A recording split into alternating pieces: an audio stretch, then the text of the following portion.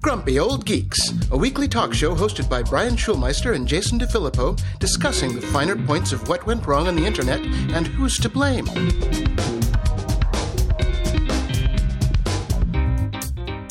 Welcome to Grumpy Old Geeks. I'm Jason DeFilippo. And I'm Brian Schulmeister. Brian, I thought today we would do a little follow-up at the end of the show and talk about Picard and the Good Place without spoilers. So what do you think? Does that sound good? Did not get to see The Good Place last night. No! What? You're the one that made me start watching that goddamn show. Hour and a half runtime. It wasn't a full hour and a half. It was only an hour and 8 minutes because the end of the show is well, then, yeah, take out the commercials. And at the end, they have a round table with all the cast and Seth Meyer. Well, see, I would have no interest in watching that part either. So, you know, I didn't either. I was going to turn it off and I'm like, yeah, put this much time into it. Let's see what they have to say. And it was actually pretty touching. All right. Well, and it was short. let me go ahead and make a counter suggestion to your suggestion about having media candy at the end of this show. Let's leave media candy to media candy. We will do that on Tuesday, and it will come out on Wednesday. We don't need to do a Picard wrap up. Will Wheaton's got that covered, and I didn't get a chance to see The Good Place yet, so I will watch that at some point over the weekend. Okay. Well, I am worried, but I did see your tweets about it because, in my opinion, The Good Place perfectly wrapped up last episode. In fact, when my wife and I were watching it, we turned it off and went, boy, that was just a really good show. I'm glad they ended it that way, only to find out that there's another hour and a half to go. So I'm terrified that they're going to screw it up, but according to you, they didn't. So I will look forward to seeing it this weekend. Okay. Get on that so we can talk about it. But yes, Ronald D. Moore had nothing to do with the end of The Good Place, which was my tweet. Because that was my comment to you, is like, last episode directed by Ronald D. Moore. It will ruin the entire show. He did not actually direct it. So, no. Yeah. And, before you get too mad at me, remember, you called me or slacked me at the premiere of Avenue 5 and forced me to watch it that night, only to find out that you didn't watch it the next morning because you wanted to talk about it. So do not be a hypocrite and get all mad at me for not seeing The Good Place. I'm not getting mad. I mean, that was a half-hour show, but you made me watch 4 fucking seasons of this thing. I made you? Yeah. I made you watch fans. one, and I told you it was good. You and the Grumpy Old Geeks Army had got me to watch it because I got so many comments. Everybody's like, no, Brian's right. You should really, really watch The Good Place. Okay. And did you enjoy it? Absolutely. Then shut the fuck up. You shut the fuck up. In the news. Let's go. In the news.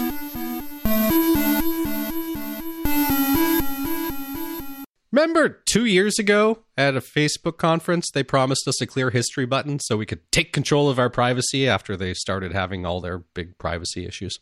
Was that before or after they gave us the we'll be able to delete our messages link button thing? Did they ever? Never came. Oh yeah, we never got that one. But 2 years later, we finally have our clear history button that they've been promising, and we have a link in the show notes so you can go push it. I'm assuming the reason it took them 2 years to make this button is they had to figure out a way that it's still advantageous for them to have us clear our histories. So I'm not sure how transparent all of this is, but you can see all the third-party website, etc. stuff that Facebook has been tracking and gathering data from and sharing information with, and you can erase all that data. No. You can set visibility to 0. Visibility to 0 with all that data. You can now prohibit third parties from providing Facebook with info tied to your account. You're actually able to you'll still get ads, but they'll be less relevant to your interests. So hopefully we'll see less stories about how our phone is listening to us if people do this, because it will stop that process from happening. They've even got a little switch to basically turn it off forever. Except if you do that, you won't be able to use Facebook login anywhere. Which you shouldn't anyway. Which you shouldn't anyways. But unfortunately for me, because I use Buffer to do our social media apps, they have to connect to Facebook and Instagram. So if I turn that on, I can't use Buffer anymore. So there are a lot of features that are of convenience or necessity that this would then break. So it's a feature, not a bug. Yes. So it's there. I don't know if you did it. I did it. There wasn't anything particularly surprising in there. All the sites that I go to all the time are listed and whatever. I mean, I cleared it. I haven't really noticed much of a difference. But then again, I have ad blocking on. So exactly, I don't see ads anyway, so it makes no difference to me whatsoever. Basically, the internet is collecting a lot of information about me about things I don't see. Yeah, so I browsed through it, and we'll talk a little bit more about the privacy thing and Facebook insecurity in a little bit. But there's almost nothing in there. I don't use my account to log into any other sites because I just don't. And the sites that do collect data on me, there was nothing out of the ordinary there except a couple parenting things. And I'm guessing that was because you put a link in the show notes to something and I went to it. And, I'm sure. Yes. Yeah. Because I'm like, why is that here? Why do I daddy info thing? No, I'm not a daddy. Well, I got my puppies. I'm a puppy daddy, not a baby daddy. That's right.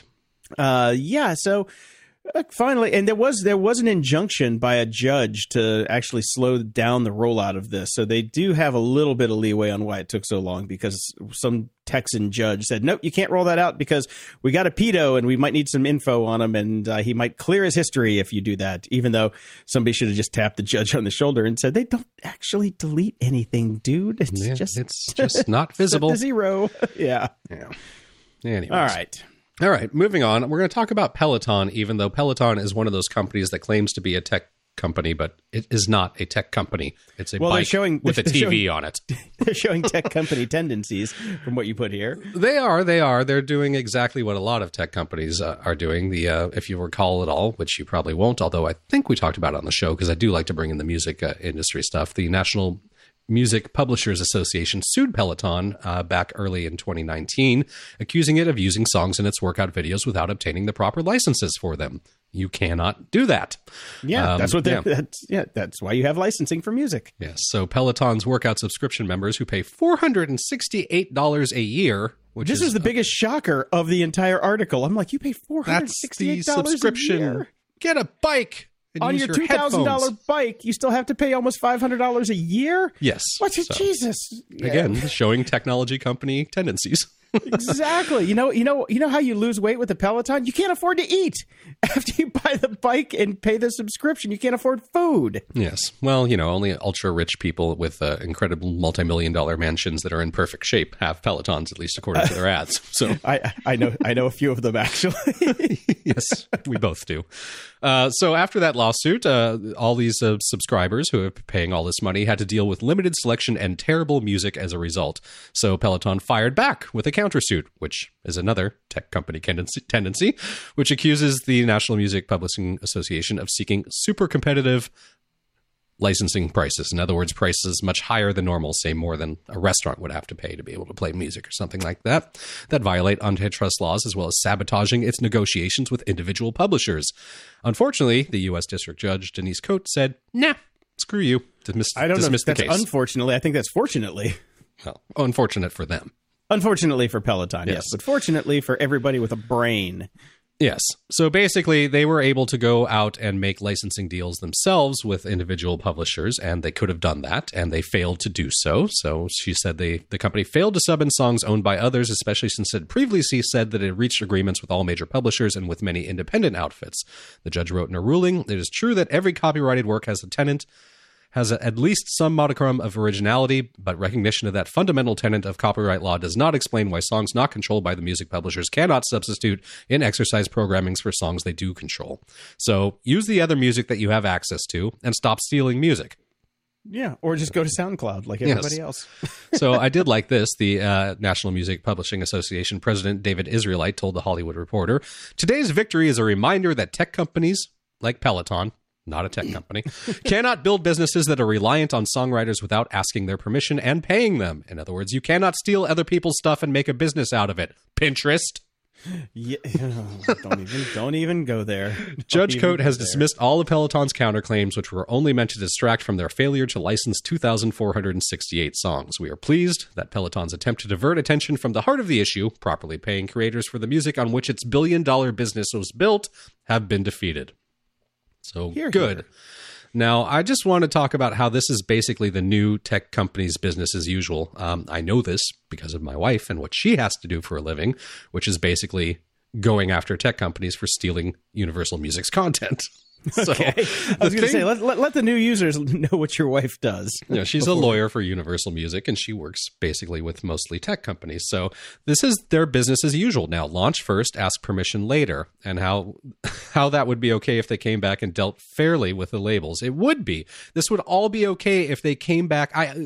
There's an understanding. You need to get your product out the door. You have to be first to launch. You have to be best in class. All of that sort of stuff. You got to go. And licensing and doing all these legal arrangements does take some time. It would actually be okay with most of the labels if you went ahead and did that and just kind of said, look, we got to get out the door. We're going to use all this stuff. We're going to come back to you and we're going to pay you for all this fairly. The thing is, they don't.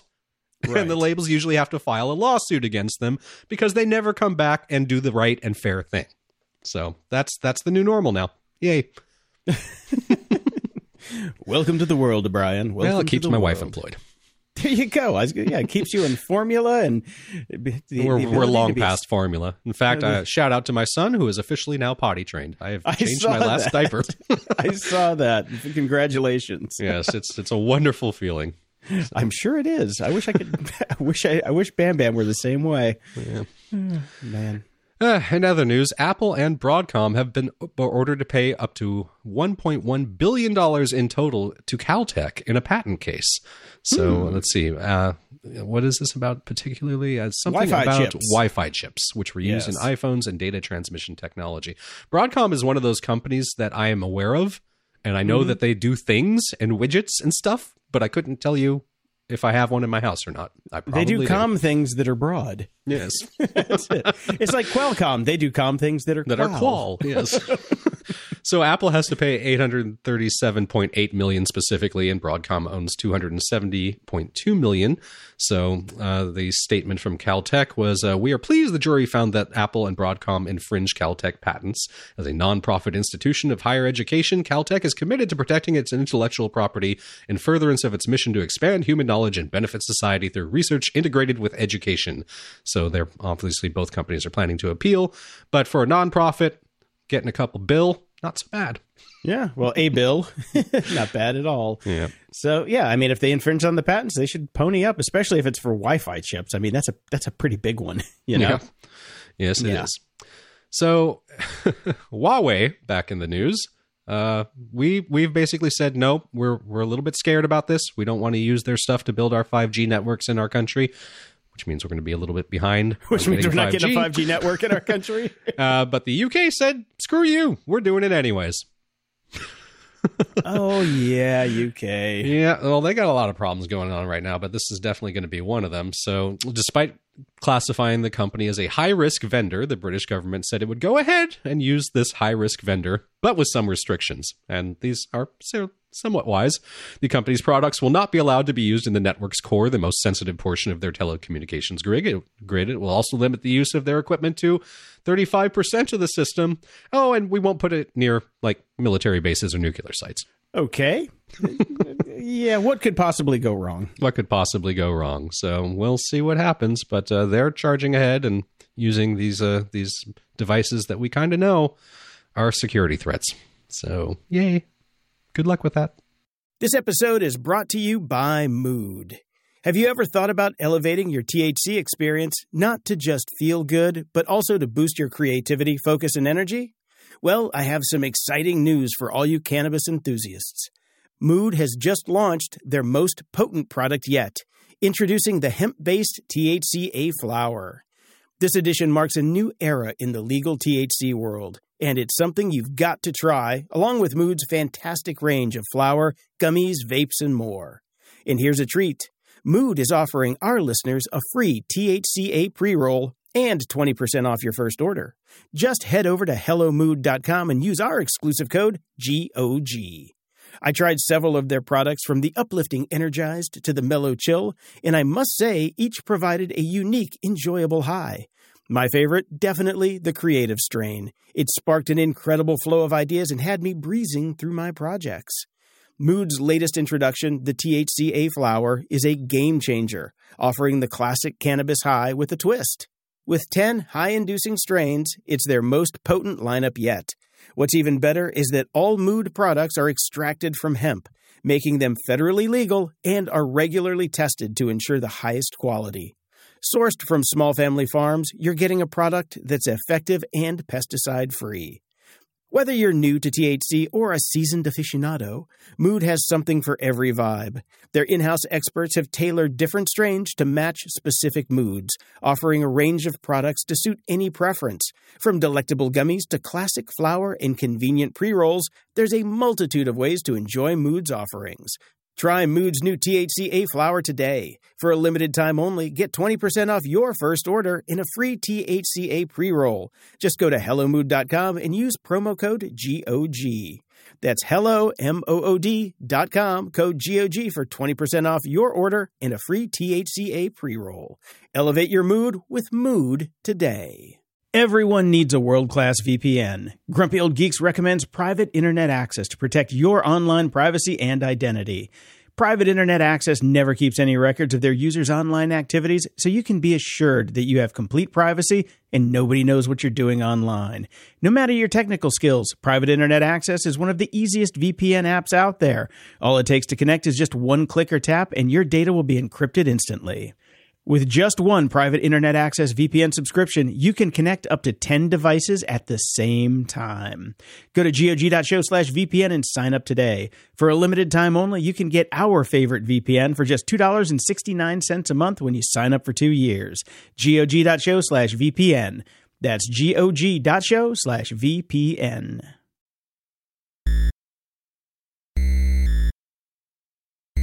Security? Ha!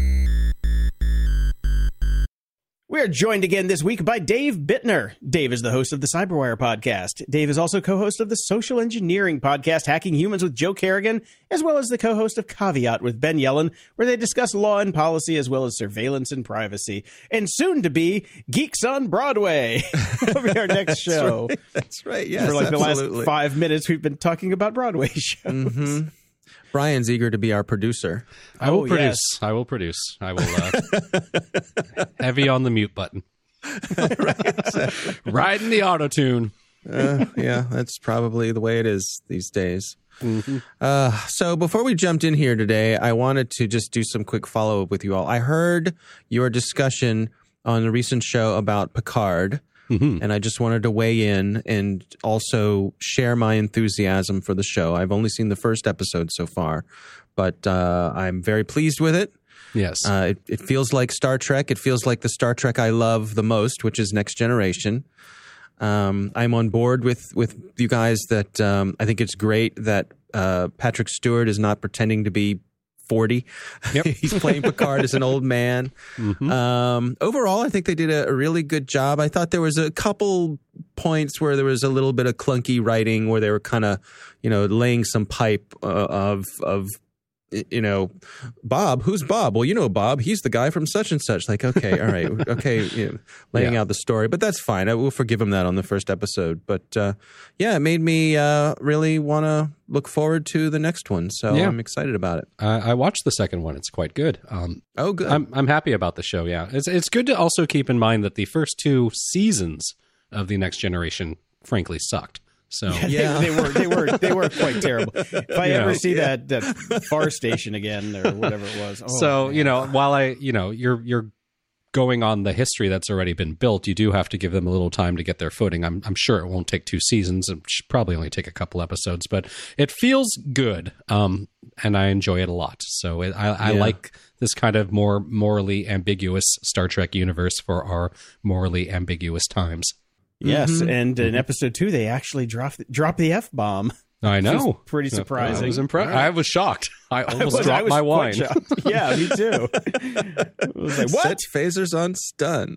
Yeah. Fuck yeah. The fucking hubris. It was great. I do have the same complaint with Picard as I do have with The Mandalorian. It's just too damn short. I don't mind it. Episode 2 was only 38 minutes, and it ended very abruptly. I thought it was a really weird, cut point. But I'm in. I'm all in. Yep.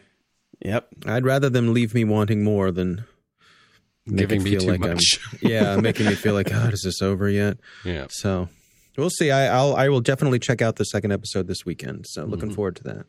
So I logged into Facebook the other day, and I got a big banner at the top, which you guys can see in the show notes. It says, it's Data Privacy Day. Yes. Jason, we want to make sure your privacy is set the way you want. Privacy Checkup guides you through your most important privacy settings, like who can see what you share and how to keep your account secure. Yes, I posted, the irony. Yeah, I'm like, well, when you handle users' data, shouldn't every day be Data Privacy Day? Right. It's the one day a year when we don't get hacked. Right. Yeah. So we've already already follow talked through with this. Did you do your privacy checkup? I did my privacy checkup, and there were a few settings that I did actually change. So, yeah, I don't want the world to be able to see my phone number and my birth date. There's no need for that. I'm old. Fuck you. But Jason, that's how everybody knows when it's somebody's birthday now. That's it. We don't have reminders. We don't remember birthdays. It's only Facebook notifications. So if you turn that off, nobody will know when your birthday is. Well, here's the thing. It was on for years and nobody gave a shit about my birthday. So even now that it's off, nobody will still give a shit about my birthday. I'm an old guy that nobody cares about. So I don't care. Well, make sure your puppies have a Post-it note in their bed. Well, I forgot their birthday this year and I'm a bad dad. So that's how it goes. Anyway. That's like missing 7 birthdays. It really is. It really is. So we got some feedback from Matt8 and Grant and said, Jason, get rid of those bloody cameras. And this goes on to talk about Ring Doorbell and how they give Facebook and Google your user data. And there's actually a lot more than Facebook and Google because they are packed with third-party trackers in the Ring app. And it's a very, very interesting story that's coming out. I've got a link to the EFF article, which really goes into detail on what trackers they have, what they're giving up. They're giving your device IDs, your location, times a day where you're looking at your cameras, all that stuff. It's kind of creepy. I got to say, it's a couple times through this episode, Jason, we've talked about how tech companies, just this is what they do now. And Ring seems to be following in just with that. It seems like every week there's a new story about how Ring is genuinely awful. Yeah. And they're so awful. And we talked about the Amazon employee revolt. And I found the article on Medium that talks about the Amazon employees climate justice, where everybody just goes on and bitches about something they don't like about Amazon, which kind of defeats the purpose of the whole thing. Come on, guys. Focus your message. When you have too many messages, it doesn't work. Anyway, Max Elizer, he's a senior development engineer over at Amazon. He says, the deployment of connected home security cameras that allow footage to be queried centrally are simply not compatible with a free society. The privacy issues are not fixable with regulation, and there is no balance that can be struck. Ring should be shut down immediately and not brought back. This is coming from a goddamn Amazon employee. I kind of concur with these things. I don't mind the idea of you using a video camera for your door, a camera for your door. I don't like the idea of them being networked and centralized. Yeah. That's just me. Yeah, apparently nobody cares. I wondered, but the bigger issue, Jason, that you sort of led with is that is there no company that spins up today that has any sort of online presence that can resist the pull of the easy money of sharing all the data? See, doesn't seem that way. I've got these Amcrest cameras, which are, they're just refurbed Chinese cameras. Those were the original Chinese cameras that we all made fun of me for. Right. And they do have an Amcrest cloud, but I've never heard of anything happening with those. And they're very highly technical. I can literally set up my own FTP server and use those. You know, they will SFTP the images straight up there. Or you can use like WebDAV or things like that, or, just pump them straight to a Synology, but that's on site, which is not really what you want. But the thing is, there's no plug and play easy ones. You still have to have your own setup to do it. And that's the allure. This is the easy way to do it. Right. And yeah, but I'm talking more about beyond the cameras. I'm just saying basically any business that has an online presence these days When the time comes and when the time comes that they're collecting data, none of them seem to say, you know what, selling this data, making money off of this information that people have shared with us, that might just be morally wrong. That is never the decision that seems to be made anymore. I know. It's adorable, isn't it? That I would even say the other thing about this, which Jason and I have been talking about a couple times recently, is it almost seems to also be an exit strategy, because what we see with these companies is when they start to fail, their last-ditch effort for money, or the end game to basically, get the CEOs a check as they shutter the doors, is look at all the data we've collected. We can sell this, and this is our exit strategy. 23andMe, like we talked about last show. Yeah, I really think we have to shift the perception of data not being valuable, of data being radioactive, or at least shift ownership of it. Give it back to us. It's our data, and if you want it, you pay us for it. One or the other. I don't care which. Yeah, but you try to educate the unwashed masses to that. It's difficult. We've been doing it for 7 years and nobody fucking listens. Hell, I don't even listen to them on the show. I've got Ring cameras everywhere. Therein lies the rub. Something, Brian? Did someone say something, Brian, on this show just between you and I? I don't know. I heard something. I don't know what it was. So apparently there was a big cyber attack on the UN. And guess what? Shockingly enough, they decided not to publicly disclose it. So this happened in Europe on August 30th in 2019. IT officials working at the UN Geneva's office issued an alert to their tech teams about a hacking incident, saying, "We are working under the assumption that the entire domain is compromised. The attacker doesn't show any signs of activity so far. We assume they established their position and are dormant." And yeah, they covered it up. They tried to hide it, et cetera, et cetera. And the TLDR on this, I put a whole bunch of bullet points in here, but it's really not that interesting. It's just another hacking into secure networks, is security experts coming out and basically saying, you need to stop hiding this stuff. You need to be open and transparent when hacks occur. So the executive director of Privacy International hoped revelations about the incident and the way it was handled might have a good effect on UN cybersecurity. If there are no consequences for the UN agencies for failure like this, they will build more problematic systems, there will be more breaches, and nobody will ever know. So basically, hey, let people know, because without transparency, no one will be motivated to push for change. And I tend to agree with that. I heard someone made the comment that if it turns out that this attack on the UN was from a member nation, should that be considered an insider threat? Hell yeah. Why wouldn't it be? I mean, it's pretty straight up, yeah. Do you think they should be booted from the UN if they're actually actively trying to hack the UN? Well, thankfully it was somebody in the UK, so, Well, I mean, it's actually EU I know different. It's actually not a crazy question, because I think, as we've talked about before, espionage is on the table, right? Espionage is kind of, everybody does espionage. So espionage is not illegal. Yes. Espionage is just espionage. And we all know, the Five Eyes all have eyes on each other too. It's not like we've made an agreement and we're not going to keep looking into each other's stuff. Right. So if that's what this is. And it might be the Four Eyes soon if the UK keeps going with Huawei. Yeah, that's a good point. Nobody's very happy about that, And on the story we talked about previously, the U.S. is saying, look, this might actually get you kicked out of the Five Eyes if you keep wanting to put Huawei stuff in your system. So.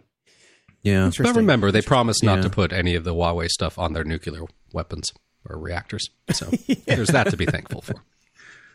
Oh, thank you for that. I put this story in here from Fast Company. It's titled, "Apple and Google's Tough New Location Privacy Controls Are Working."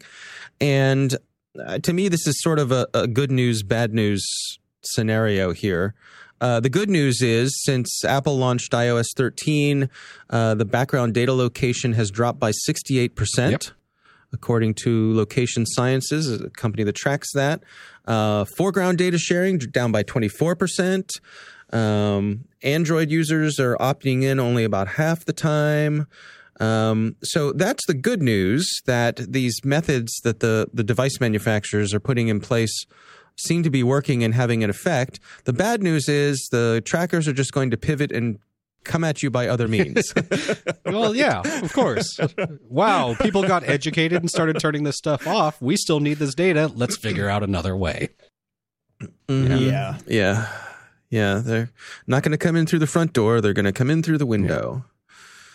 So anyway, I think it's good, though, that at least but one of the points they make in the article is that the accuracy of their ability to track your location has probably gone down for the moment. Yeah. So it's 10 feet instead of 2 feet. Right. Yeah. They can't tell what side of the street you're on or what aisle you are in at the Walmart. Yeah. Oh, no. Walmart has Bluetooth beacons. They can tell exactly what aisle you're in. Yeah. Right. Probably facial recognition too. Yep. Well, then they'll know your exact location about 40% of the time because we know how well facial recognition works. Yeah. Right. Well, we've talked a lot about basically, wanting governments to have subpoenas to be able to get data out of companies, out of tech companies. And that is happening. Facing an increasing number of requests for its users' information, Google began charging law enforcement and other government agencies this month for legal demands, seeking data such as emails, location tracking information, and search queries. Fees range from $45 for a subpoena and $60 for a wiretap to $245 for a search warrant, according to a notice sent to law enforcement officials and reviewed by the New York Times. So, a spokesperson for Google is basically saying this is intended in part to help offset the costs of complying with warrants and subpoenas. But there's a good news thing in here somewhere, in that the thought is basically if we start charging fees, that actually puts some weight onto the issue, and maybe we will get less just kind of ridiculous requests for data. Right. So now that it's rate limiting. Yeah, it's rate limiting. It's like charging 5 cents for a packet of ketchup at McDonald's, and so you don't just go up and just grab a whole handful and throw them out. Yeah, absolutely. Yeah, I don't have a problem with this. I think this doesn't seem like an unreasonable fee to me. What do you guys make of it? I think it's completely reasonable because they have to hire staff to do that. It's not like it's free for them. And the way they were saying now with these new geofencing requirements, the actual queries are way more complex and they have to spend a lot more time on them. I'm sure there's a staff of, probably 50 to 100 people that have to just sit there and handle, government requests. And it's silly for a private company to have to pay for that out of their own pocket. So it's like, just cover the costs. And these costs are not, egregious in any way, shape, or form. No, they're fairly low. And it's important to point out that they're not going to ask for reimbursement in some cases, including child safety investigations and life-threatening emergencies. So I'm totally down with this. I think it's fine. Yeah. I think it helps prevent phishing expeditions. Yeah, if you can just send in as many requests as you want and then just clog up the system with silliness, I think this is a good, like you said, it's a good rate limiter. Yep. And the other big news was what was going on with Avast this week, and we got some feedback from Jeff and a few other people, but the story has changed pretty quickly since it launched. Wonder why. So I put a picture of why in our show notes, which was a vast stock price. Yes, it dropped considerably. If you look at the stock price, which has been going up and up and up and up, and then it fell off a cliff. And that is what got the CEO and board's attention, that they made this decision. But I'm getting ahead of ourselves. So let's start at the beginning here. Obviously, Avast is an antivirus software that, you... You're going to say anti-vaxxer. Anti-vaxxer software. We'll get into that on the next episode. The next episode we will definitely do. An antivirus software. So you think, you install an antivirus software. It's trying to keep you safe, right? Well, they had a whole second division of their company called JumpShot that basically grabbed all your data, packaged it, and resold it everywhere. Yay. Now, Brian, the data was anonymized. Right. So sure it was. They basically had clients that include Google, Yelp, Microsoft, McKinsey, Pepsi, Home Depot, Condé Nast, Intuit, and many others, which is kind of amazing. Some clients paid millions of dollars for a product that also included a so-called all-clicks feed, which can track user behavior, clicks, and movement across websites in highly precise, I'm sure anonymized detail. Jesus Christ. I mean, this is egregious and insane. Yeah, I mean, it is. These people need to be shot. Yeah, taken out back behind the woodshed and shot. This is a company that should actually have to go out of business, in my mind. And what a betrayal of trust that is. It's insane. Right. Yeah. And this gets to the fact that your antivirus software has special privileges by necessity to your system. It has to be able to look at everything. It has to be able to look inside of stuff. I mean, this is like setting up a security camera, say called Ring, that you gives access to your, and then all of a sudden they turn around and package that data and give it to, I don't know, law enforcement. Let's stay in the real world, Brian. That could never happen. That could never happen.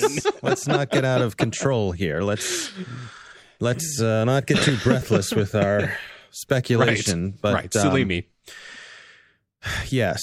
So as a result of this news coming out, and as I said, Avast's stock price taking a nosedive, 550 to below 400, or down 60 points, 13%, according to your screenshot here. I'm sure it hasn't picked up much since then. Right. The Andrei Vilcek, who is the CEO of Avast, said, and I quote, "Avast's core mission is to keep its users safe online and to give users control over their privacy. The bottom line is that any practice that jeopardizes user trust are unacceptable to Avast. We are vigilant about our users' privacy, and we took quick action to begin winding down JumpShot's operations after it became evident that some users questioned the alignment of data provision to JumpShot with our mission and principles that define us as a company. We are so vigilant about our users' privacy that we set up an entire division that basically destroys your privacy." Now, to be fair, and maybe it's too fair, but a point of fact is that all of this JumpShot stuff happened before the current CEO's watch. So he came in after all this stuff was set up. And I think perhaps to his credit, he got in front of his board and said, "Okay, gang, see what I told you about this?" Hold on. Before you give him any credit, let us keep in mind that as he came in as CEO, he was aware of the program and did nothing until there was a massive expose thanks to Motherboard and Vice. That is correct. So not a lot of credit to be given there then. It's not like he said, "This is an unacceptable program. We must shut it down immediately." Right. If you want me to take the job, here are my demands. You must immediately shut down JumpShot. Yeah. So we'll see if Avast can survive the reputational I'm damage. sure they'll be fine, as has every single company that we've talked about in this segment. Every single one of them is fine. Experian is still in business and doing better than before. People are buying more rings than they were. Yeah. If anything else, their stock price is going to go up because their profits will increase. I just love that Avast basically means stop. And maybe they should stop. But my God, how bad I mean, is that? We're so desensitized doing this segment, and Dave, you live in this world 24/7. You're pretty desensitized too. But when I read this story, I literally my jaw did drop. I was. Anyways, moving on, we have a little bit more follow-up. Joe wrote us. He actually wrote us two things. One will be in the next episode, but this was follow-up about something we'd been talking up here. For follow-up on my info about military Wi-Fi and cell phones. Cell phones were acquired in a few different ways. When you're out on patrols on the towns, you could easily stop in a local market shop and purchase a phone. Another way for those who never left the base was to have a local national who worked on the base get one for you. And lastly, on the larger, more established bases, the military would allow the locals to set up shops on base to sell things. Several of them sold cell phones. So that's how our military gets their phones. I'm guessing there were probably background checks for the people who were setting up. I'm sure there was. Don't be. I'm sorry. What am I thinking? Uber. Yeah, Uber sets up their cell phone shop there. That's right. That's right. Yeah. It's fascinating that that's how it works. It It is. And part of me thinks that's crazy because what a way to get devices on the inside of the wall at the base. Yeah. On the other hand, I mean, I'm certainly the military must have considered this and pondered it and done the risk reward of it. And perhaps it's better for the service to allow the soldiers to be able to stay in touch with their loved ones back home than the slight risk of whatever they think these devices might be able to do when they're inside the wall. Yeah, they're all pre-programmed for the stingrays that circle the base. Right. It saves time. Saves setup time. Exactly. Yeah. I don't know. It's a head scratcher. Yeah, I don't get it. Well, this one I do get, and I think this is fantastic. So I want to end on a high note here. I linked to the Boing Boing story, but this came out a while ago. A TikTok video shows a clever AirPod trick that lets students talk in school without getting in trouble. And the crux of this hack is you swap AirPods with someone, and then you use text-to-speech on your phone to type messages to them, and then they're read over your AirPods. Genius. So you have two-way communication. It is fucking genius. You're right. What a time to be alive. I mean, I used to get upset at like the toys that my son has compared to the toys that I had growing up, but the cheating is so easy now for these kids. This is amazing. It's so good. It's so good. And what world do we live in where you can just wear your AirPods in class? I just don't get that. But I do have to point out, gross. Swapping AirPods with somebody is gross. Because I don't know if you've met teenagers lately. They're generally not the most hygienic creatures a little on the planet, antibacterial wipe. You're fine. Still. Oh, man. I love it. I just love this. In terms of the wearing them, what I've noticed lately more and more with AirPods, especially with these kids today, is that they just leave them in their ears all the time. Yeah. They're just hanging out of their ears constantly all the time. Yeah. So when you see the little double tap when somebody's talking, it's like wearing earrings. Right. Yeah. Right. So maybe the teachers have just been worn down and they have to pick their battles. Maybe. I don't know. They've got pod fatigue. I'll ask my son about it. Yeah, I'll ask my son about it. He's in middle school. He's right in the thick of these things. Excellent. Yeah. So get us some inside info. It did remind me. We've got an inside man. I got a guy. Right. I got a guy on the inside. It did remind me that back when I was in college, so this would have been around 1990 or so. So we're talking pre-internet days. My college roommate, who was an electrical engineering major, so he had one of those fancy HP calculators. Oh, yeah. And the HP calculators at the time, the state of the art was you could transfer programs from one calculator to another using infrared.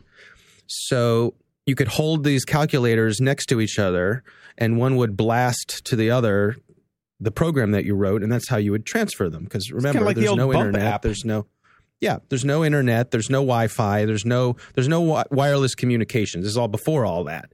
So what my roommate and his buddies did was somebody came up with basically a chat program that used infrared to communicate. So while they were all taking their tests, they could communicate with each other. Look, because they were allowed to have their calculators. The fact that they could spell boobs over and over again and send the fact that you guys figured that out means you all passed electrical engineering. To me, that's just a straight up. That's a pass. You sure you're using it to cheat on the test, but hey, look what you did.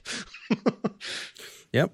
Yeah. Well, and this guy, this roommate is now working for NASA. He is literally a rocket scientist, and my hat's off to him because what a clever hack. That's amazing. Yeah. Very cool. Yep. All right, gentlemen. Well, that is what we've got this week. I will see you guys next time. I'm sure we'll be talking about how Avast was dissolved and all is well in the world. That's right. Ring is out of business. There's no more Avast. And we can all go back to the way things were in the 70s. Excellent. Facebook just decided to take a little break. They're pausing their business and they're just going to shut down for a while to reconsider, to think about what they've done. They're very nice. Ups and doodads. We talked a little bit about Byte in the last episode, the reimagined, recreated Vine from one of the creators of Vine. And Engadget asked the question, can Byte recreate the magic of Vine? So is Betteridge right? Yes. His law of headlines? They pointed out everything that I pointed out, which is we've already got TikTok and everybody's on TikTok. So why are they going to go to Byte? Exactly. Yeah. So that's that. That's that. There it is. Have you logged back in since your first login to Byte to check it out? No, I haven't because I did it and I'm like, this is dumb. And it's like I said, it was the same thing that I thought with Vine. I thought it was dumb, and I was too old for Vine when it came out, and the novelty wasn't there for me. And I opened up Byte, and I'm like, this is a bunch of stupid kids doing stupid shit. Ain't nobody got time for that. I'm an old man and I got shit to do. So no. Yes. Yeah. I haven't. Oh, right. I also didn't find the Rottweiler channel. So if there's a Rottweiler channel on Byte, maybe I'll sign back in. I'm sure there is. I stumbled across some other company that's out there that I was not aware of called Community. Have you heard about Community yet? I can't believe you've never heard of these guys. I follow a lot of people that use Community. A lot of comedians use it. Cesar Millan uses it. So I see this stuff all the time. So yes, I'm familiar with Community. Okay, so well, tell the audience who they are. I was not aware of Community, but I've been very aware of multiple companies like this. This is just the one that happened to, I guess, make it pretty well. So if you've ever stumbled across a tweet or an Instagram in which a celebrity posts their phone number, in quotes, so they can interact with you and text you directly, unless that celebrity is drunk and takes down that post the next morning, in which case it might have actually been their real phone number, you've actually subscribed to a newsletter of automated updates that'll be sent by text. Yes, so It's basically just faking closeness to a celebrity for money. You're signing up for a service run by a tech startup called Community. They help manage direct messaging with large audiences on behalf of celebrities and other well-known figures as a way of monetizing their social networks. So what do you actually get? It depends on what their team puts together. And having done this for a living for a long time, I was approached by many companies trying to do this earlier. I haven't really worked in the music industry for the last couple of years, so I've been out of it. I obviously wasn't around for Community coming around. But I guess if you're a fan of a celebrity and they actually put the effort in, that was the problem that I always found with the people that I worked with. It all depends on what the artist is willing to do. Right. If they're willing for me to come over and take a bunch of pictures and a bunch of videos and have them write out a bunch of things, so for the next couple of weeks I can actually push out good content, that's great. If they're not, you're going to get shit. Yeah, see, so the first one that I actually did with this and texted somebody just because I was curious on how it worked. And by the way, Ashton Kutcher is the evil mastermind behind this. So of course, that's why. Okay. That's why all that's why this one's got enough money to run for a long time, even though it's probably not making any money. So Bert Kreischer, one of my favorite comedians, he put up his number, and there was one specific thing, and I follow him on Instagram like religiously because he's just too fucking funny. He replies to his text messages from the crapper. So I found that pretty funny. But I think the first day he had like 35,000 text messages, which means you're not going to get very much personal attention. No, of course you're not. That's even for somebody that isn't that well known, because I've never heard of that guy. If you're never heard of Bert Kreischer? Oh my God, machine! You need to go watch his specials on Netflix, dude. You fucking love him. He's a fat guy who takes his shirt off and does his whole stand-up routine without his shirt on. It's funny. The guy is really funny. He lives just up the road. Just walk down to Venice Beach and see a dude do that. You could actually just take your shirt off and talk to yourself in the mirror. Hey, I've been working out a lot. Got my Peloton. Oh, God. So with comedians, it's pretty good because you can get tour date updates if you're going to go see them on tour. Okay, but the house, but should you have to pay for that? Shouldn't that be going on their social media and on their websites for free? It does. It's just another just avenue for them. I don't think they pay for this. I think at this point, I think it's pretty much just they're doing the old tech thing, get everybody in the door and then figure out the monetization. And then figure out how we're going to charge later. Yeah, of course. Exactly. So, yeah, I mean, there's again, I've seen countless companies trying to do this time and time again over the last 10 years. Every single one of them has failed. My argument to the artists every single time they came around is your social media and your website are advertisements for you. You can't charge for them.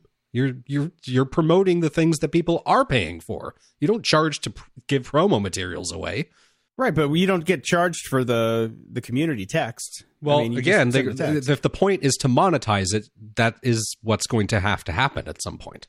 At some point. I mean, it's basically otherwise, how is the company going to exist? Yeah, it's got to be ads. What is the point of doing it? Yeah. Yeah, it's like, oh, you're gonna go see this comedian at this place. Well, here, go have lunch at this place down the street. Things like that. They're gonna have to have some kind of model on it. But I just know that the people that are doing this have millions of followers, and the chance of you actually getting a text back from somebody is minuscule, ludicrous. Yeah, you're better off just using Twitter, right? You have a better chance of getting somebody to respond to you on Twitter. Absolutely, if the celebrities are there, which most of them are. Yeah. You're going to get a reply from their team, generally not them. Yeah. So we've picked on VR and AR an awful lot because for a while there, it was the buzzword. I was going to say, is it still a thing? I mean, yeah. VR and AR were the proto blockchain, and then we got then Uber came along, so we made fun of them. Then Bird came along, we made fun of them. So I haven't made fun of VR and AR in so long because it seems to be kind of dead. Well, yeah. Well, it hasn't been pushed in the news all the time, and you weren't getting multi-million dollars for it anymore, which you did for a while. And I'll ask my favorite question that I always like to ask: anybody hear anything about Magic Leap recently?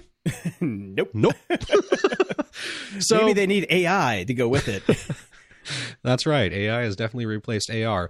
Well, NASA's actually putting it to good use. So thank God. We found a use for it, Jason.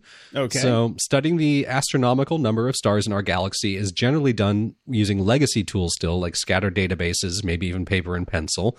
And it can be hard to use that great multi-purpose pattern recognition engine, the human brain, to full effect on that information. So Tom Grubb, an engineer at NASA's Goddard Space Flight Center, has basically pulled together with a bunch of colleagues a VR environment to examine animated stellar neighborhoods and arrive at novel classifications for star groups. Pretty cool. They found a really good use for AR and VR. Well, I got to say, remember, I can't remember the name of the app. It's like some Stargazer app for the phone. I think it was called Stargazer. Because that everybody had that. Everybody had that as well as what was that stupid music recognition one that everybody Shazam. Everybody's first app, Shazam. Yeah. I do like that. Like I can just go, "Hey, lady in a tube, Shazam," and it'll work now on my iPhone. But yeah, that stargazing one was the first use of AR that I've ever seen, and it was really good because we're in Los Angeles and you can barely see the stars. The stars we see are fat comedians on corners with their shirts off. Exactly. Has-been stars. A lot of those. So it was really cool to be able to see where the constellations were by just moving your phone or your iPad. It's much better on an iPad Pro, by the way. Like that big one, you hold it up and you look around. It's really cool. I wish I'd have brought that with us to Canada, because it would have been really fun to see since we could actually see the stars and see if it actually worked. Because here in Los Angeles, they could be feeding me a big bag of bullshit because I can't see the stars anyway. Jason, let's be honest. By the time it got dark enough for us to see stars, given all the free beers we were being plied with, you couldn't have seen shit. I did want to have one moment where I went out in the field, found a dark spot, laid down, and looked at the Milky Way, and I did do that, and I passed out for 10 minutes. Oh, yeah, that was the night we all wondered where the hell you went. And ironically, I was going on a beer run because they forgot to deliver our beer. Yeah.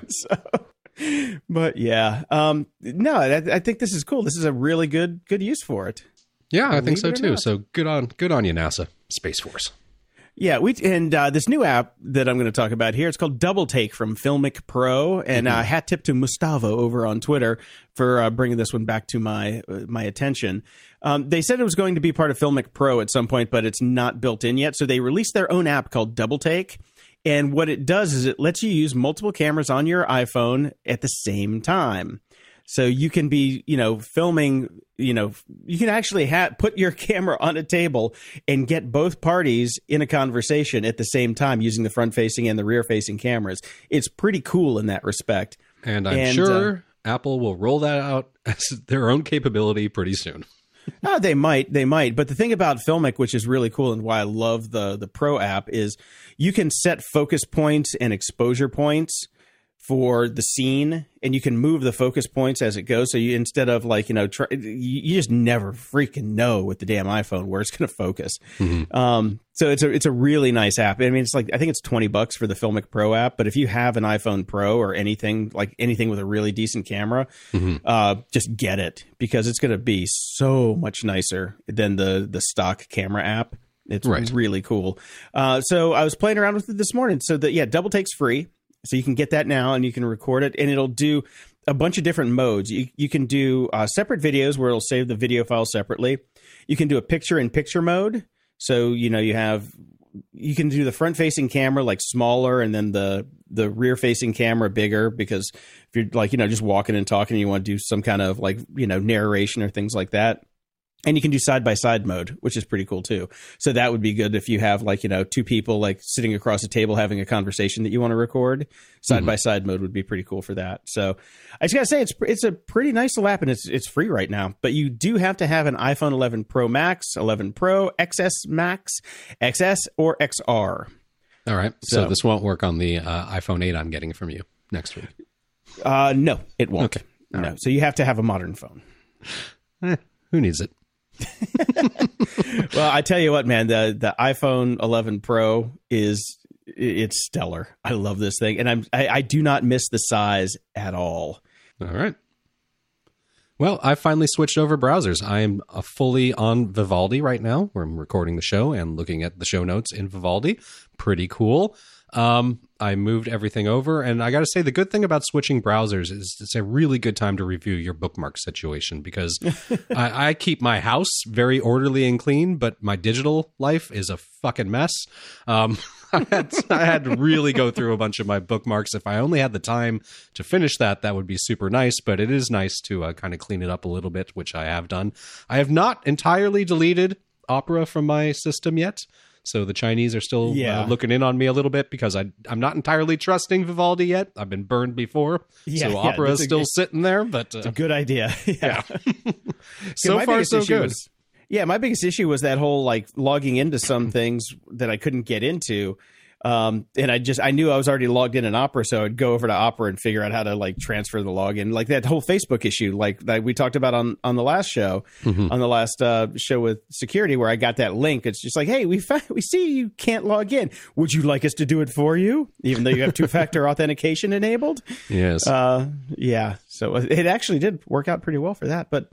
Yeah, so far with Vivaldi, I'm having no problems, and I like the little add-ons with the note stuff, and I love their download manager. It's really cool as a little sidebar. It is really nice. I also like the fact that it's got the zoom built into the bottom bar, so you can like crank things up and pull them back down. It's really good. Screenshots built in, really nice. I have to say that I think the biggest issue I have, though, is just 1Password, because sometimes it doesn't autofill and you have to like copy and paste over. I haven't had any problem with the autofill not working. What I have noticed is the touch fingerprint to unlock doesn't work often with Vivaldi. Yeah. Huh. That's odd. Yeah. That's odd. But and as far as your bookmarks issue goes, everything for me is in the bookmarks bar now. I never go to anything besides my bookmarks bar. Oh, I know. I like how it did that. So what I'm trying to do now is I'm trying to organize them into folders. Like I've got a Grumpy Old Geeks folder. I've got a news folder, blah, blah, blah, blah, blah. Yeah, I've had folders for years. My bookmarks bar is meticulously organized. And if there's something that I want to bookmark and go back to later, I use Pinboard. And I never save it to a local bookmarks file. I just throw it in Pinboard and tag it so I know what to go look for later. Right. But that gives me, it's like... when I first started shuffling around, I had a bookmarks file that I've probably kept since 2000. Half the sites no longer exist. Way more than half, brother. Way more than half. And I finally just said, you know what? Screw it. Let's start over. I declared bookmark bankruptcy just created my folders up. And now I've got I've got 4 distinct links on the left, and everything else are folders along the way. And I've got that whole speed dial set up. The start page in Vivaldi is pretty nice, because you can like set the things that you want to be in there, and then it just kind of auto populates the rest. Yeah. You know what I don't like about that, actually, which I liked more about Opera? I don't like that it goes and pulls a screenshot of the page. I prefer just the icon, because I love the screenshot. It makes it so much faster for me to just pick them out of a lineup. I thought it was better the other way. Oh, well, can't win them all. No, you can't. Let's talk about another company that isn't a tech company but thinks it is, again. Okay. So WeWorks is in the news. I love the headline. Are WeWorks in revolt now that the company is taking away free beer? Okay. I barely remember that you got free beer there. Me either. Yeah. At the same time as Wall Street was side-eyeing WeWork for its dubious finances, the company has come under fire for fostering a frat boy work culture with madmen levels of drinking. This has also included a couple former employees suing them because they're fired. She'd been fired for reporting sexual assaults at 2 company events, and her assailants had been too drunk from the free beer to remember the incidents. Not good. So they're now trying to grow up and tamping down on workday alcohol consumption, both within its corporate offices and in the workplaces it subleases. Well, I agree with that. If you're going to drink at work, work at home. They shouldn't have free beer at the corporate office. I'm sorry, but that's... Hey, that's man, but they're a cool, hip company that we're promoting a lifestyle. That's right. I forgot. Every tech company has free beer. Yes, they're not in the business of real estate and leasing out offices. They're a tech company, man. Come on in, have some kombucha, then chase it down with a beer. I remember when Dig got its first office, and Kevin invited me over to come check it out. Mm-hmm. And there was a beer fridge, like in the kitchen, free beer, as much as you want. There was a tap built into the counter, just like WeWork. I'm like, is that really a good idea? He's like, it sounded cool on paper. Yeah, it's great on paper until you realize people don't necessarily have self-control. Exactly. And 1 beer leads to 2 beers leads to 3 beers leads to floor. That's the way it works. 3 beers leads to HR. That's where that leads. Yeah, well, that's what they were discovering. So they're back in 2018, they tried to limit tenants to 4 12 ounces a day. I'm sure there were the beer police making sure that everybody was taking care of that. So now they're just phasing it out. They're going to be offering kombucha, seltzer, cold brew, and tea. So, yeah, well, and as the article states, in a way this is fitting since WeWork is going through sober times as well. It's announced plans to lay off almost 20% of its staff globally, shut down its restaurant co-working subsidiary. I'm sure the WeEducate thing that we talked about once never even got off the ground, so there's no need to shut that down. And they're engaged in talks with lenders for a $5 billion debt package. Woo, doggy. Soon you're talking about real money. Yeah. Yep. So, and then they did an interview with somebody that works out of a WeWork location, asking about the beer situation, and he was like, it was more of a punchline and than anything else. So look how cool we are in premium or whatever. So, and then of course the kegs seemed poorly maintained. They were always lukewarm and flat and possibly skunked. It was clearly meant to be more of a draw of a thing than it actually was.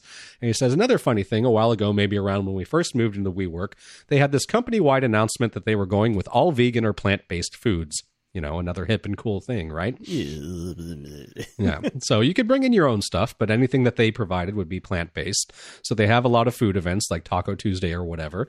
So that was the big thing. But then this past fall around Thanksgiving, I saw a message that was like, please join us for a Friendsgiving celebration featuring food from our good friends at Chick-fil-A. Yeah. I'm sorry. I know it's a hate-filled company, but damn, those sandwiches are good. But now we have an alternative. Go to Popeyes. They're even better. That's true. And then they asked the guy if he liked working in WeWork or do you prefer it to a traditional office? And he said, I don't know. I do think that, and this goes back long before these current problems, it's a gimmick. Yes, it is. I feel like I get the business idea and why it would be effective both for individuals as well as companies like mine to rent out space, but it just seems like everything is like the beer. It's a perk, but it's not really adding anything.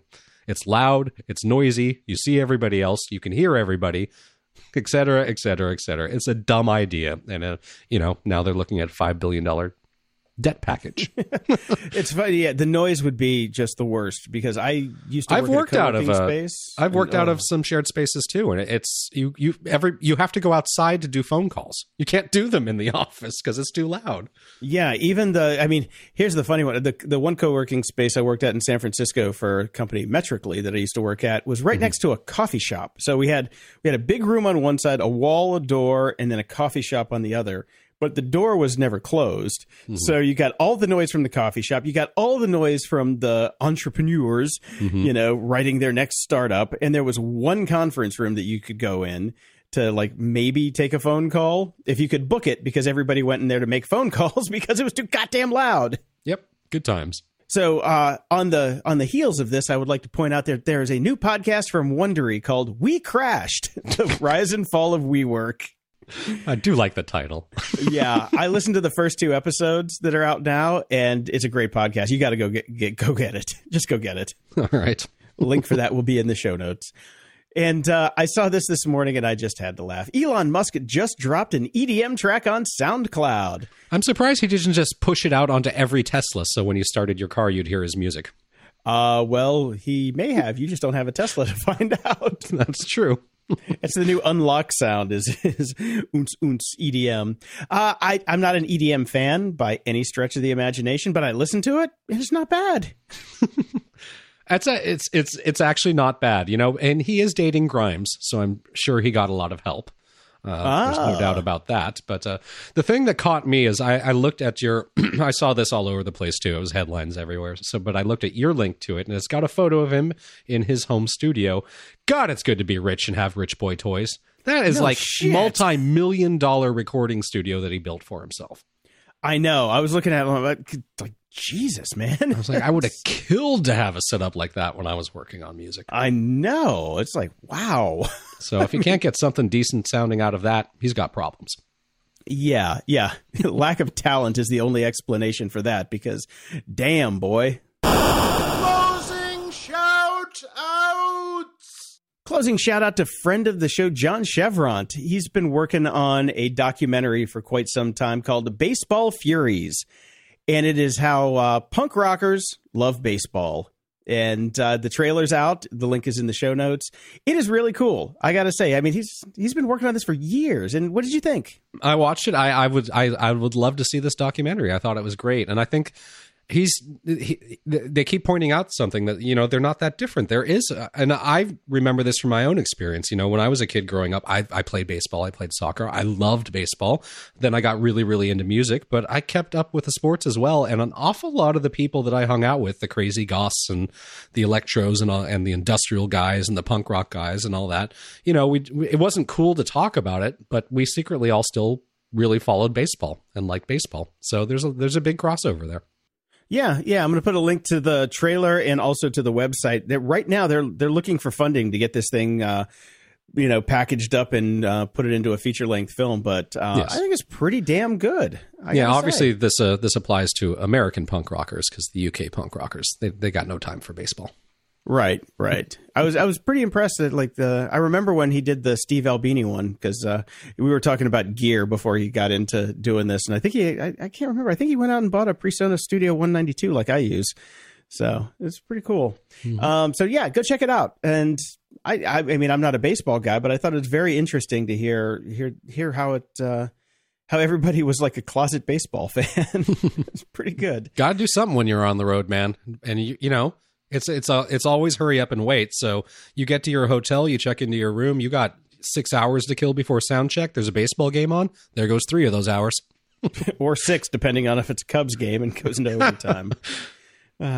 So another shout out. I mentioned Zane Lamprey's Crafts and Crafts last week. Mm-hmm. The show that I was at, the taping that I was at, is now out with Dan Nitro Clark from American Gladiators. And I have a cameo at 8 minutes and 41 seconds where I get shot with a American Gladiators toy cannon by Zane. Now, when I went to this taping, I thought I was looking pretty good. I felt good. I felt svelte. I've been, trying to lose weight and taking walks every day. I saw the clip, and the diet is now in full swing. I am not going to eat until 2022. Well, the camera adds 10 pounds, and then YouTube adds another 15. So, yeah. Well, I need to look good on camera. So get that Peloton, Jason. $468 a year. Yeah, well, plus the $2,000 to actually get the bike installed. Yeah. That'll stop you from doing any more DoorDash runs.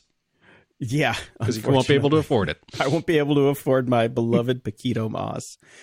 Oh man! And shout out to our good friends in the UK, at least the ones that are still there, because a lot of my friends have actually left the UK and now live in parts abroad in the EU, because it's Brexit Day today as we're recording this on Friday. Do they have deals in place? Oh, what a time to be alive. I know. The memes that are going around Brexit Day from the expats talking to the people who are still there, they're like, nice to know you, brother. It's been fun. It's been real. But you should have got out when you could. It says it starts at 11 p.m. London time. tonight, and I recommend everybody in England today. Well, actually, it'll be over by the time this airs, but they should be watching The Purge for tips on how to survive. I don't think it's going to be that bad, but it ain't going to be pretty. It ain't going to be pretty at all. Yeah. Until next time, I'm Brian Schulmeister. And I'm Jason DeFilippo. Thanks for listening to Grumpy Old Geeks. To support the show and keep us on the air, go to gog.show/donate. Toss us a few bucks and we'll love you forever. Your support really keeps us going and keeps us on the air, and we really, really appreciate it. Show notes for this episode are at gog.show/411. From there, you can find links to old episodes, leave feedback, ask questions, donate to the show, and get links to stuff we like. Stay grumpy.